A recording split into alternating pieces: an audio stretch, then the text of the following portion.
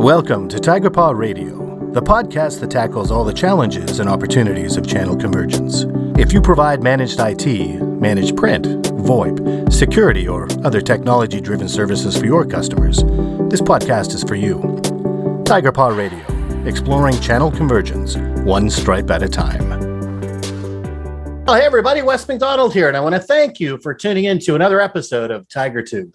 And if you can't see us and you're listening to us, that means you're tuning in on Tiger Paw Radio. So thank you very much for joining in. If you're on our blog, make sure you subscribe. If you're watching us on YouTube, make sure you subscribe there as well, or on our podcast channel. And very excited today. This is a topic that is extremely important in our industry right now. Every time I have a conversation with a dealer or other partner, the one thing that comes up all the time is supply chain. And fortunate today to have an expert in the industry that I've known for a lot of years in supply chain and logistics. And Barney Kister, thank you very much for joining us. Glad to be here, Wes. Yeah. And Barney, I don't know that I'm going to call myself an expert in supply chain, although I did consult with the experts that work with inside our organization. So I reached out to our Senior Vice President of Product Management, Monty White, his right arm in inventory control, Jack, and then Tim Gramlich, who's our global logistics manager. And so got some input from them about the most current things that they're experiencing, and then just to make sure that I didn't state anything that wasn't true. Well, that's the wonderful thing about DM Supplies Network is that the team that you have and the experience that you have in delivery for goods for a channel is exceptional. So I'm glad to hear that and look forward to hearing what some of that input was. And maybe that's kind of a good start, right? So one of the things that I've been speaking with people about are kind of these shutdowns and lockdowns that have been happening in places that are developing the things that we use and sell. In particular, one that came up last week was a shutdown in China due to the COVID lockdown. And, just curious, that's one disruptor of the supply chain, certainly right now, right? What do you see as the most challenging right now for our space? Globalizing the market didn't happen overnight. This setting up the existing supply chain took many, many, many years. And there was a lot of multiple areas of manufacturing for printers, for copiers, for supplies. There used to be the day people want to know, well, do you have Chinese HP cartridges, or do you have the ones made in the US, or do you have the ones made in Japan, or back and forth and around? And so that was all part of that setup, which took many, many years. And then eventually when they got to a point of it being its most efficient aspect, you start eliminating some duplications and over expenses. COVID comes along, turns this thing on its head, and we were already having some problems, I think, globally as it was. Toss in a couple of wars, especially in regions that are involved with a lot of transportation of a lot of products, and it doesn't matter what product it is.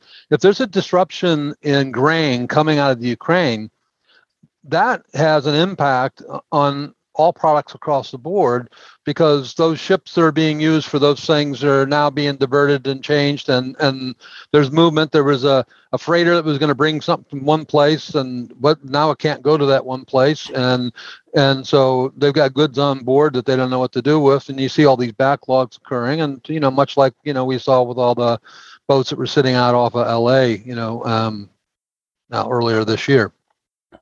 Yeah, just astonishing the number of ships. I don't think there are many ships in the world, let alone, the ones that you see sort of backed up in harbors and everything else, right? And I like what you say there about how, the supply chain disruption in one area will have a dramatic effect on all the others as well. My wife is a retailer. She has a retail store, and trying to manage sort of supply chain even for her, for goods and services that she sells has been an absolute nightmare this year, right? And, again, I guess, what do they say? It's the butterfly effect. When a butterfly flaps its, wings somewhere overseas, that it has an impact, over here, and you can really feel that. Yeah. Absolutely incredible. These issues obviously aren't going away anytime soon. I know that one person I was speaking with a few days ago said that some of the impacts that happened from the latest shutdown in Shanghai aren't going to be felt for another few weeks or, into the summer, right? What kinds of things should dealers be thinking about to help their customers in these challenging times? Because it doesn't sound to me like that these issues are going away anytime soon. Dealers, especially if they're aligned with a particular brand. So if I'm a HP focused or a Sharp focused reseller, it's critically important to start discussing with your manufacturers and your reps with them on what product offerings are most healthy, what parts of the product line are in stock, so that you don't go out and sell this great solution that unfortunately you can't deliver. I mean, case in point for us, we had a dealer we worked with on supplying a hospital with thermal printers. The order was placed last year in June. It was delivered last week. Wow. Now, you might say, boy, I bet that customer is really upset. Their expectations were worked with and discussed throughout the entire process. Now, there were some missed dates during that process, but it is something that actually does occur, and it occurs on a regular basis. And so you have to sit down as a reseller and plan out and say, this might not be the best printer, best copier for this solution, for this engagement, but I have an alternative product that comes close, and maybe it's in stock and supply. So, and on top of that, we've always told people, don't stock any supplies, just let us take care of it and ship it to you. I think probably as of today, we're probably not a bad idea to have some extra stock on hand. It's not the most cost efficient, but it does back you up in moments of emergency. It sounds like you're saying manage expectations with their customers for these kind of delays, that customers aren't living under a rock or, anywhere else, that they're understanding of these things as long as they're prepared for what it's going to look like if there are delays or if there are changes. And I talked about globalization not happening overnight. It got turned on overnight by COVID. Mm-hmm. And at the same time, the whole supply chain shifted. So you have a large percentage of the world's population now working from home as opposed to being in the office, at least part of the time, and in many cases, all the time. And so you have this shift going from a UPS or whoever, FedEx, going to large buildings and making deliveries. Now they're going to individual houses. The explosion in e-commerce to support selling all goods from home, because people are saying, well, if I can get my T-shirt here, I get my hat here, I can get everything I want, I can get, locally, I get my groceries delivered. And this has completely changed, all the transportation workers. It takes a lot more people to go to everyone's home than it does to go to, a corporate office or a centralized location, or if people were to go to the actual brick and mortar store and pick it up. So those shifts have really changed the marketplace, and resellers have really got to be careful about the rise in accessorials, which is additional fees that are added on above and beyond. There's surcharges that get added on to your freight rates. So those typically used to be in the single digits.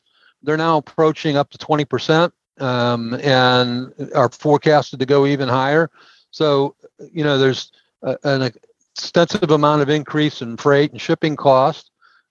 You've got way more workers in the transportation sector being involved in getting goods to the home as opposed to, centralized locations.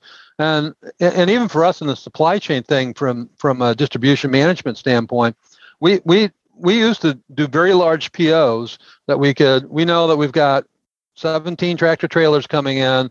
This is the labor load that we need. We place that order now. What used to be a number of containers coming in now is a pallet at a time every day, and it's all mismatched and all over the place. And so our labor expense just to process an order goes up, to receive an order, to manage the goods. We built our supply replenishment program, not for the MPS stuff, but for managing to our inventory to make sure that we have enough on hand on a principle called distribution resource planning. And in distribution resource planning, I won't bore you with all the details of that, but the key element in there is lead time. And it doesn't matter what the lead time is. It can be 1 week, it can be eight weeks. It just needs to always be 1 week or 8 weeks. And if that moves around, it creates disruptions in all the algorithms in which we determine how much inventory you need on hand. So we end up being fat in an inventory perspective, which adds cost to the business, but not necessarily of all the right stuff. A lot of dollars in inventory, but maybe not what you're looking for. Yeah. And I wonder, as well, because we have these things in stock, that customers must be getting used to, at some level, at least, looking at alternatives, right? Saying, well, I did expect that, but I'm okay with getting this, right? Logistics are obviously a key part of, a seamless customer experience. And I'm wondering, what kind of things do customers want in that experience? And how do you help dealers to make that reality, especially in these strange days we live in? It starts right off with setting expectations. And you'll get clients that say, I only want UPS, don't ship anything. I love UPS and don't ever use anybody else. Well, UPS, FedEx, and all these carriers are putting quotas on all of us that are in distribution and telling us you can only ship so many packages. That's what you get. And so we reach a cutoff, and it's kind of you have to explain to people. It's like, I can ship your order out today if you're willing to take it by, one of these regional carriers. There's a whole myriad of them springing up. I mentioned I talked to our manager in logistics. We didn't, 4 years ago, we didn't have a logistics manager. We had DCs and guys ship stuff, and our vice president, who was over the distribution centers, would negotiate the freight terms with a handful of people. And now we got a whole team of folks that are constantly working on, how do I work with various different truck lines? We work with brokers. We work with all sorts of carriers and a combination of things. And there's literally a number of areas where it's a combo thing, where a part of it goes by UPS and it gets handed off to the post office for the last mile, and a number of moves like that. And I wouldn't do it service to sit there and try and explain that in detail, because when I talk to those guys, they lose me in a heartbeat. Yeah, and some of the other things that you mentioned there, it really struck me that I'd never really given it much consideration, was I guess the human resources that would have to be increased to facilitate this world now of kind of, I'm sure micro shipments is the wrong word, but kind of things on demand, right? And I do it all the time. I'm guilty as charged, right? So if I need something, Voila, for example, is a grocery service that I get, right? So I do actually get some of the groceries and stuff delivered here to the house. That's something I started during the COVID pandemic and still do today. So there must be a huge army of people that, simply didn't exist before. Very interesting. Well, we do a lot of third-party logistics for all sorts of companies. We actually ship ketchup, so if you, not in Canada, we're not shipping there, but if in the States you happen to be buying a certain brand of ketchup, it might come out of one of our facilities. Wow. and the packaging becomes a whole change in this, because the products weren't designed and built, conceived, all along this process to be handled in that manner. A lot of other products are, people know off the beginning, we're going to ship these directly to home users. So therefore, in the packaging design and how it comes together and how many you put in a case, because when you talk about handling an order for a $10 bottle of ketchup, that then costs $30 to get to the end user, it doesn't make a lot of sense.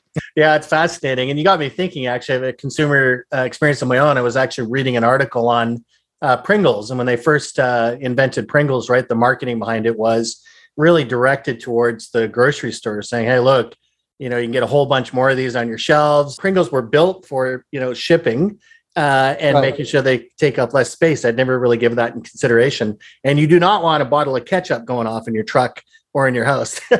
No. And looking towards the future of the world of logistics and fulfillment, what do you think it's going to look like down the road? What kind of changes and innovations, can we kind of look forward to or think about that may be coming?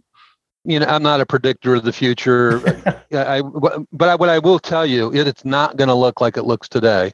People keep saying, well, when do you think it's going to get back to normal? And there is no normal. And I don't, because other events are going on that are ever changing. When's everybody going to go back and work in the office and not work from home anymore? That isn't going to happen. No. Because there's a lot of reasons why this working remote works for a lot of folks. Now, if I'm in town in St. Louis and we have our corporate headquarters there, I go to the office. I don't stay at home. It's a 10-minute drive. I get my work mindset on. I go to work, and then when the day's over with there, I come home. Could I work from home easily? Yeah, I could. The technology's there. It's actually my internet's way better there than it is out here. But the fact is that's how I choose to operate. We've got a large number of people in our office that do not want to come in ever. There's factors like this work from home thing. There's factors, all the shipping going to homes. There's a shift and change in transportation. Fuel costs certainly have a big impact. Does it make sense to ship something from over there to here, wherever over there is and wherever here is?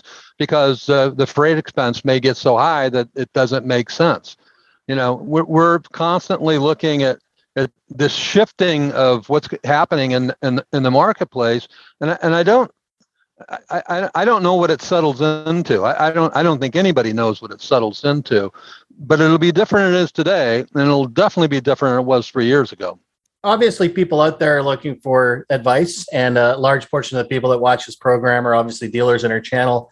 And if you had one piece of advice for them kind of regarding supply chain challenges today and any logistical expertise or whatever that might help, what might that be? I think I already said it earlier.